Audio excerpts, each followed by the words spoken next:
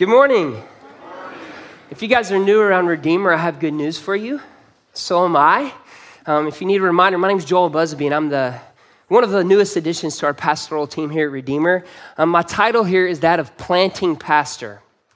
I don't know if you knew you had a planting pastor, but you do, which is a fancy way of saying that Lord willing, a group of us will be gathered to go across town to see a new congregation formed, hopefully at the beginning of next year. And I appreciate your prayers in that. But in the meantime, I'm here with you, and it's been such a joy. And my wife and I are thankful for the opportunity to have been here at Redeemer. It's a good time to also let you know that I'm battling a little bit of a cold this week. So if I start coughing uncontrollably, there are medical professionals very close. And Jeff Hine is right here in case he has to step in. So that was supposed to be a joke. Would you guys turn with me in your Bibles to Psalm 22, please? Psalm 22. How's your soul? Well, that's the question we've been asking together all summer long. And we're working our way through a summer sermon series in the Psalms that we're calling The Anatomy of the Soul. It's been our conviction this summer that all of our life is to be lived before God's presence. And that all the things that a person can think and feel and experience is brought into expression before God in the Psalms. The Psalms are the texts that give us the words to help us know how to do that, how to bring all of who we are before all of who God is.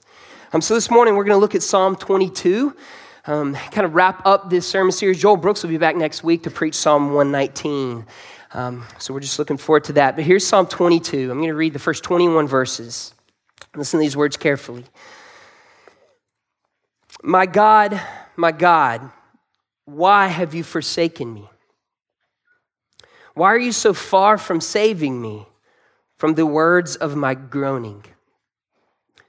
Oh my God, I cry by day, but you do not answer, and by night, but I find no rest.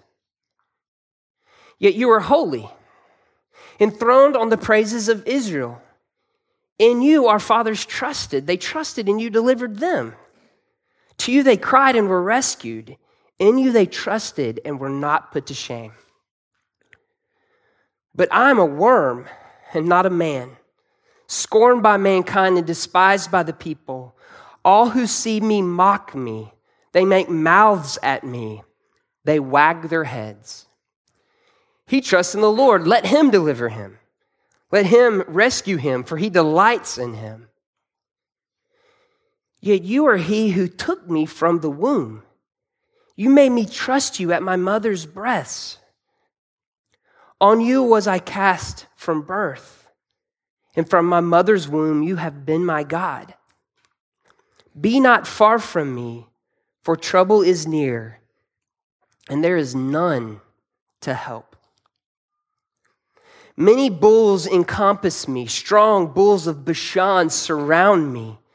They open wide their mouths at me, like a ravening and roaring lion. I am poured out like water, and all my bones are out of joint. My heart is like wax. It is melted within my breast. My strength is dried up like a potsherd, and my tongue sticks to my jaws. You lay me in the dust of death. For dogs encompass me, a company of evildoers encircles me. They have pierced my hands and feet. I can count all my bones. They stare and gloat over me. They divide my garments among them, and for my clothing they cast lots. But you, O Lord, do not be far off. O you, my help, come quickly to my aid.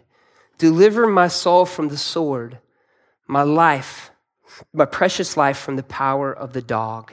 Save me from the mouth of the lion. Let's pray together.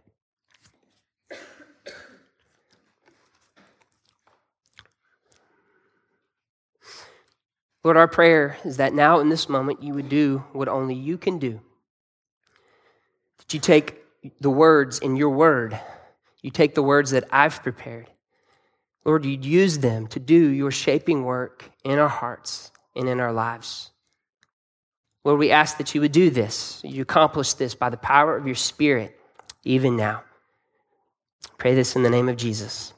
Amen. So I came across an article recently, a newspaper article that I actually can't stop thinking about. It's an article from the London Evening Standard. If you've been to London, this is the afternoon newspaper they hand you when you're trying to get on the tube. And here's what the headline read. Italian police cook pasta for lonely elderly couple after neighbors heard them crying. Here's the lead sentence. Kindly police officers came to the aid of an elderly Italian couple after neighbors called emergency services when they were heard crying in their apartment because they were so lonely. Officers rushed into the flat in this area of Rome after nearby residents heard shouting and crying coming from the inside. There they found 84-year-old Jolie and her 94-year-old husband, Michel. The couple said they had not been victims of any crime, but were overcome by emotion after watching sad stories on the news. The pair, who'd been married for 70 years, said that they had not had visitors for a long time and were very lonely. While they were waiting for an ambulance to arrive to check the couple over, the officers prepared a hot meal. Then they sat down to have a chat with the elderly couple while they ate spaghetti with butter and Parmesan that they had prepared.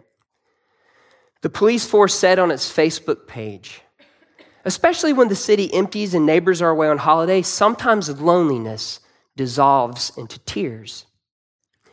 It can happen at this time that someone screams so loud from despair that eventually someone calls the state police. There is not a crime. Jolie and Michel are not victims of scams, and no thief entered the house, and there is no one to save. This time for the officers, there was the much more daunting task. 2 lonely souls who needed reassuring. 2 lonely souls that needed reassuring. You and I live in a culture of lonely souls who need reassuring. Loneliness is an epidemic in our society. Trust me, I've been reading about it on the internet for 3 weeks. In fact, many researchers are beginning to say that it is the public health crisis of the future. But see, loneliness is a strange thing. It has almost nothing to do with being proximate to people. We all know the feeling of being in a room full of people, but feeling totally lonely. See, loneliness is different. It's the absence of intimacy, of human connection, even though there may be people everywhere. And it's considered to be the public health crisis of the future because it increases the risk of a heart attack and stroke by almost 30%. It increases stress and anxiety. It weakens the immune system. Loneliness is a leading cause of depression. Just 2 weeks ago, I had an opportunity to spend some time with some pastors in London, and they reported that loneliness in the busy city life is actually one of the central pastoral care issues in their ministries.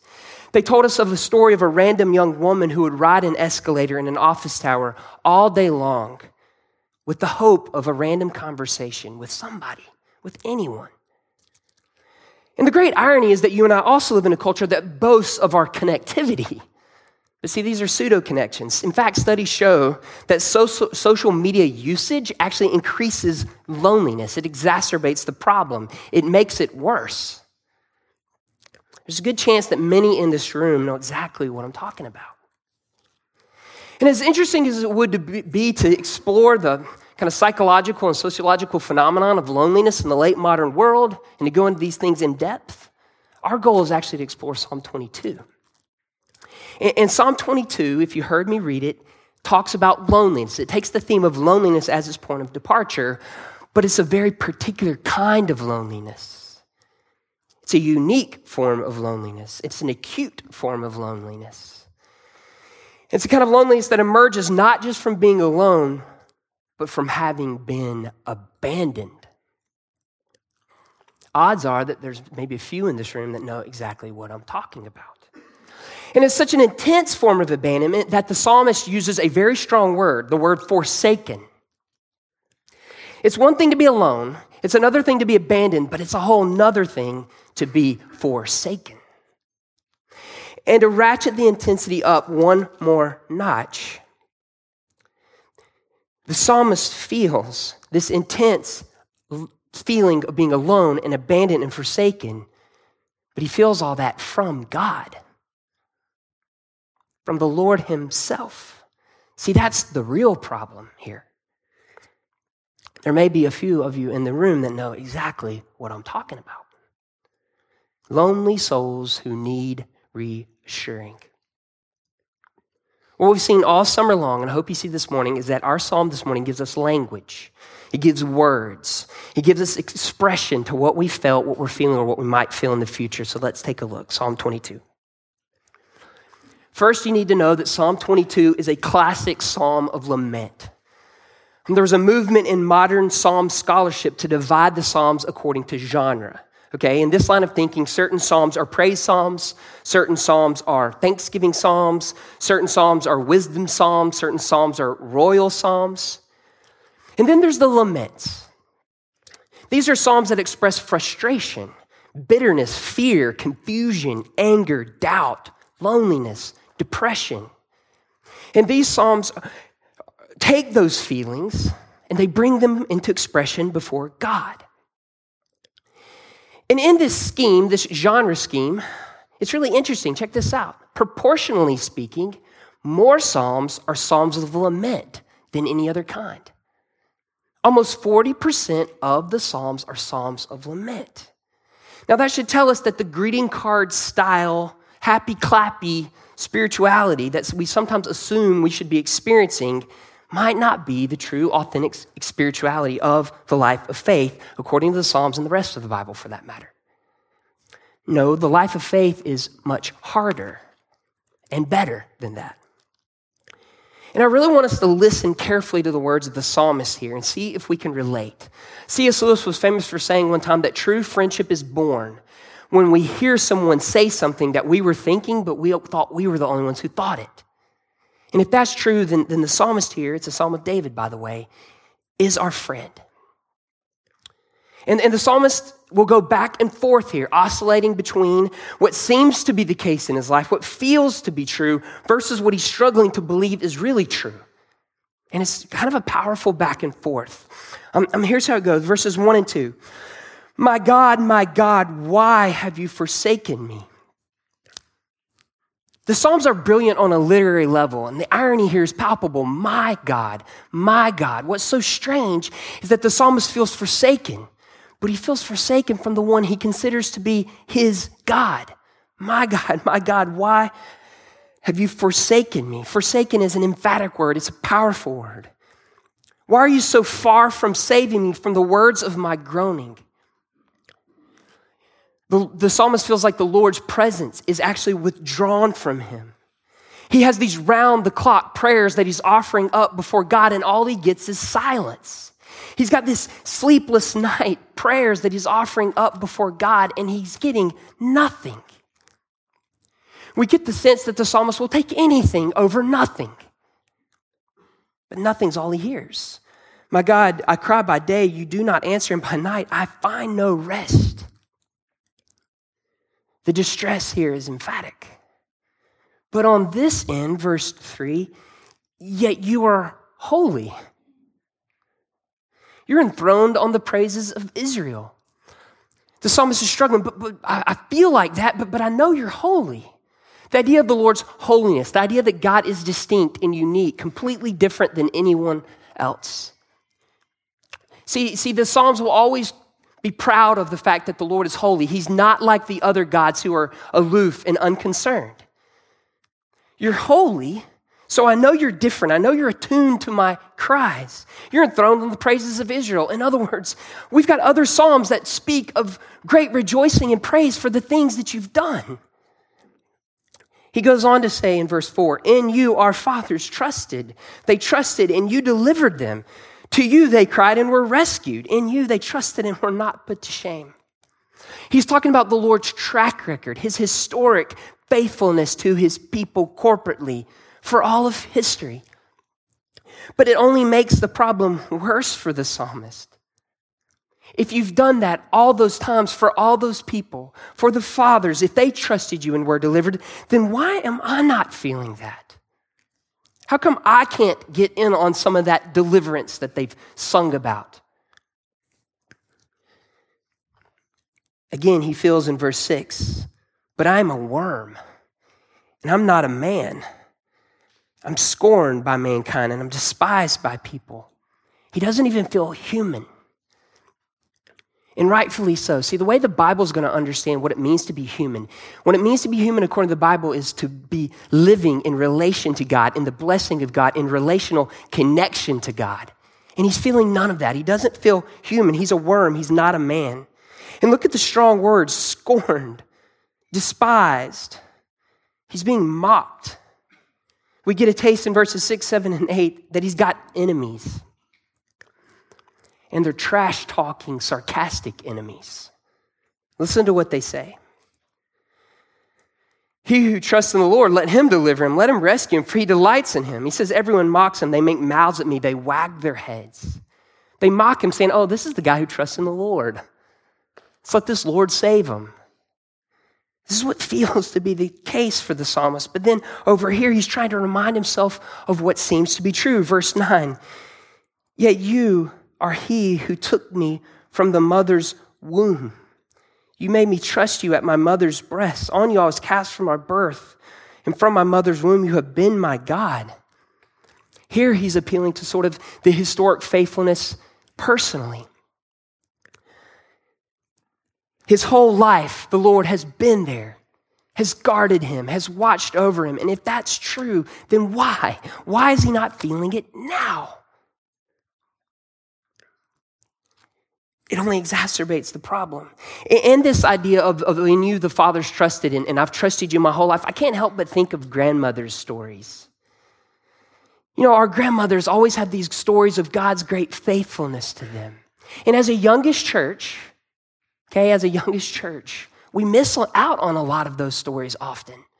The great stories of God's faithfulness to his people. But the problem here is the psalmist has seen that. He's heard that. He even sees it in his own life historically, but he is not feeling it right now. He's not feeling it right now. He's not experiencing right now. It doesn't seem to be the case. And listen to how much darker and much more of a struggle it becomes. Verse 12. Many bulls encompass me. Strong bulls of Bashan surround me. This area was known for its breeding of bulls, these very strong bulls. And the psalmist uses it as a picture of these enemies, these dangerous enemies surrounding and closing upon them. They open wide their mouths at me like a ravening and roaring lion. The psalmist feels like he's going to be eaten, literally. Verse 14, I am poured out like water. All my bones are out of joint. My heart is like wax. It is melted within my breast. My strength is dried up like the potsherd, and my tongue sticks to my jaws. You lay me in the dust of death. Dogs encompass me. In the ancient world, the dogs were kind of the symbol that game was over. In our movies and our TV shows, when the vultures circle, we know it's kind of done. In their world, when the dogs come around, we're done here. They're surrounding him. They're all over him. Listen to what happens back at verse 16. They have pierced my hands and their feet. I can count all my bones. They stare and gloat over me. The idea of being able to count all the bones means that he's emaciated from starvation to where his bones can be pointed out. He's this shriveled up, struggling person. They divide his garments, humiliation. They cast lots for his clothing, shame, humiliation. But he continues to cry out, but you, O Lord, do not be far off. O you, my help, come quickly to my aid. He's still calling out for the Lord's deliverance. The psalmist here feels like he's in this complete, desperate, and dark, and alone, and forsaken place.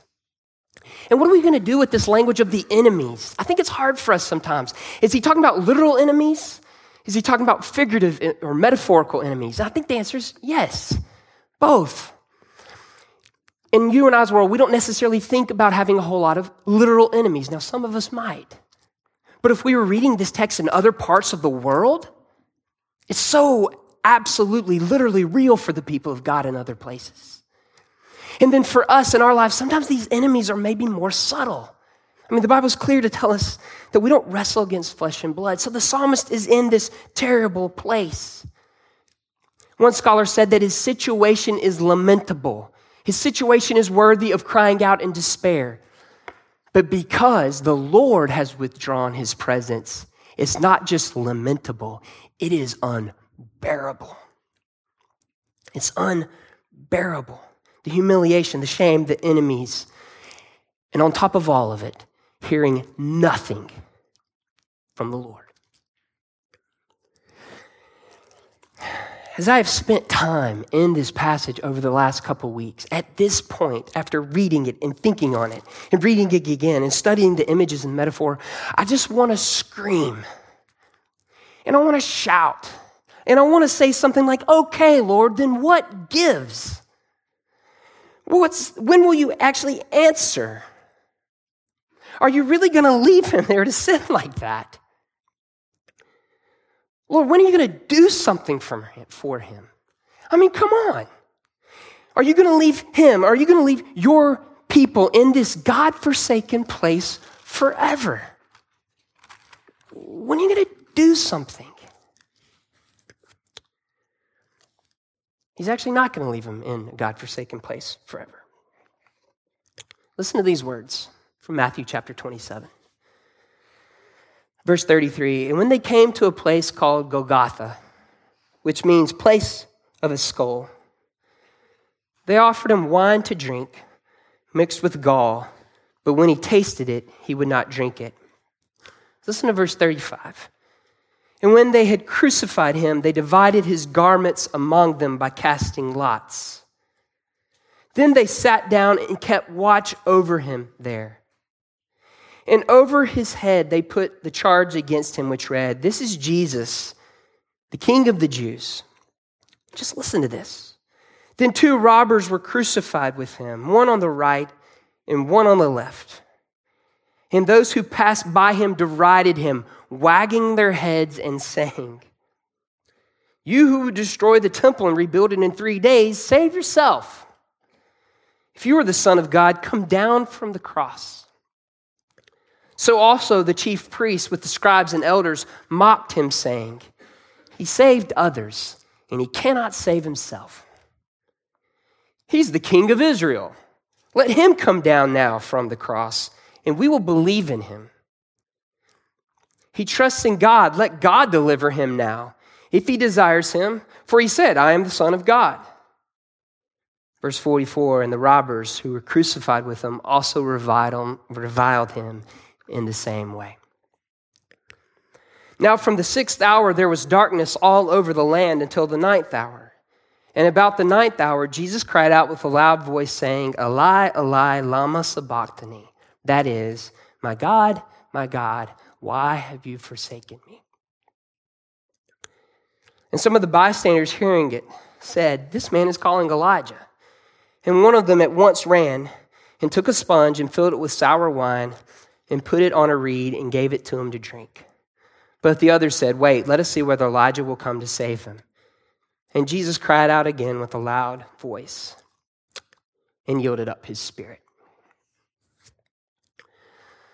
What does this mean? In a word, everything. Everything. And it's something that I hope you've heard from us all summer long. And it goes like this. We've seen all summer long that the Lord is King, that he is sovereign over our experiences, that he knows in the sense of nothing ever escaping his watch. And for that, we praise him. What we've also seen this summer is that the Lord just doesn't know in the information, sovereign, kingly sense, but that he knows in the sense that he knows what it's like to be you, that he has embodied every part of the human experience fully, that he has felt our thoughts, he's acquainted with our grief, and that he's our sympathetic high priest, able to sympathize with us, the book of Hebrews tells us, in all our weaknesses. Our Jesus on the cross has the prayers of Psalm 22 hidden in his heart and on his lips on the cross. So he knows experientially, and all that is fine and good and glorious and helpful.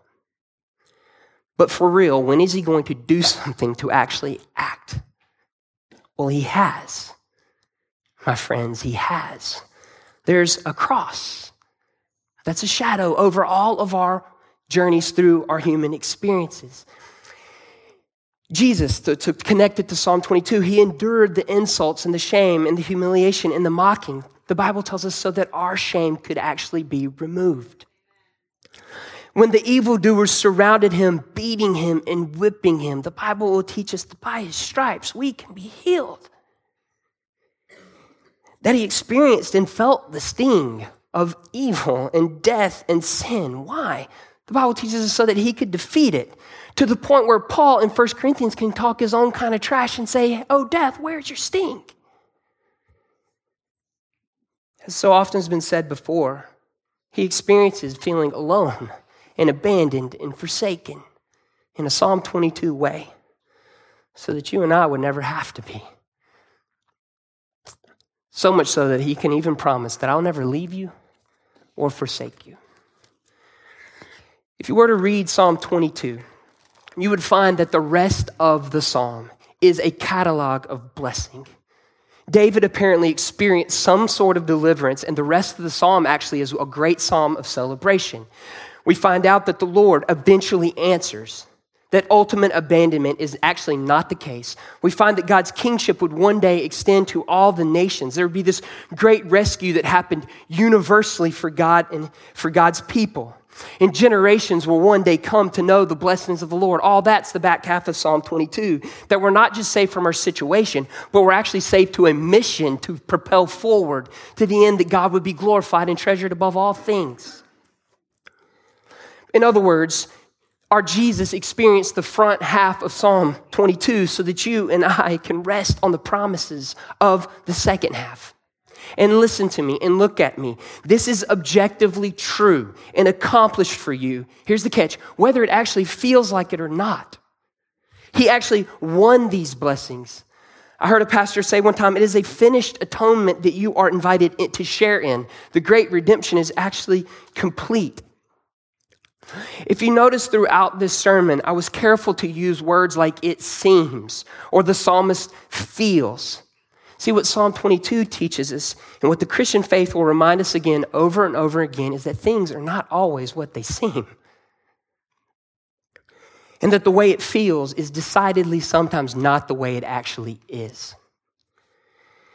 So please don't hear me say, so just suck it up and believe harder. No, what I'm trying to say is that such a work has been accomplished objectively for you. So use the Psalms to process these feelings of the human experience before the Lord's presence, but follow the Psalms' logic to our Lord and King who is risen, ruling over all things, knows what it's like to be us and having won great accomplishments for us. This will not make your situation easier. You and I will still walk through things that are lamentable, but they can be bearable. And there's a big difference. There's a big difference. Jesus' road was a road that went to the cross. Our roads will go there as well. Through many dangers and toils and snares, we will go. We will walk through lamentable things, but they will be bearable. You need to hear this morning. You have to believe it, especially when it's not immediately apparent. You have to learn to continue until there's relief, and whether that relief comes in this life or the next. Revelation tells us that we will see his face. We're never finally and fully abandoned if we're going to see his face. We are called as a congregation, as a body, as a family, to cling tightly to these promises and to hold on together come what may. Lonely souls who need reassuring, be assured there is no other grounds of assurance. The objective work of Jesus on your behalf is quite literally and gloriously all we've got. Lonely souls who need reassurance, you've come to the right place. Drink it deep. Grip it tight. Hold fast. Let's pray together.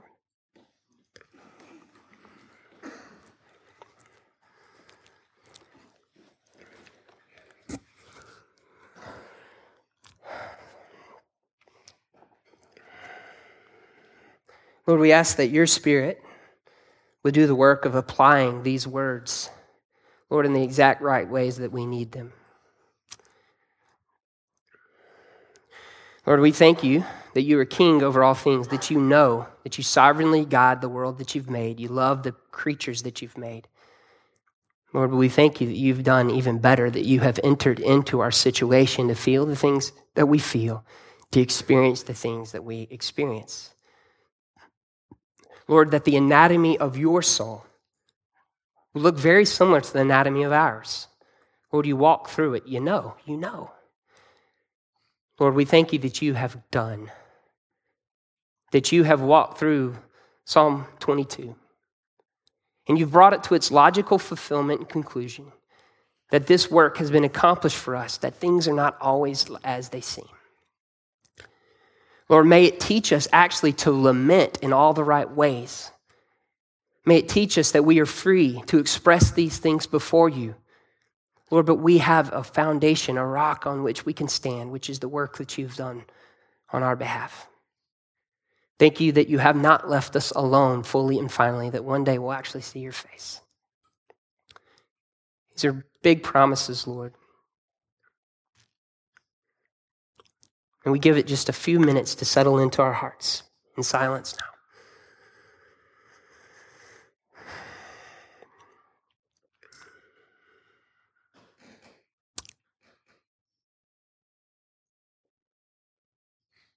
Shape us, Lord. Pray this in the name of Jesus Christ, our Lord, abandoned, forsaken for us. It's in his name we pray. Amen.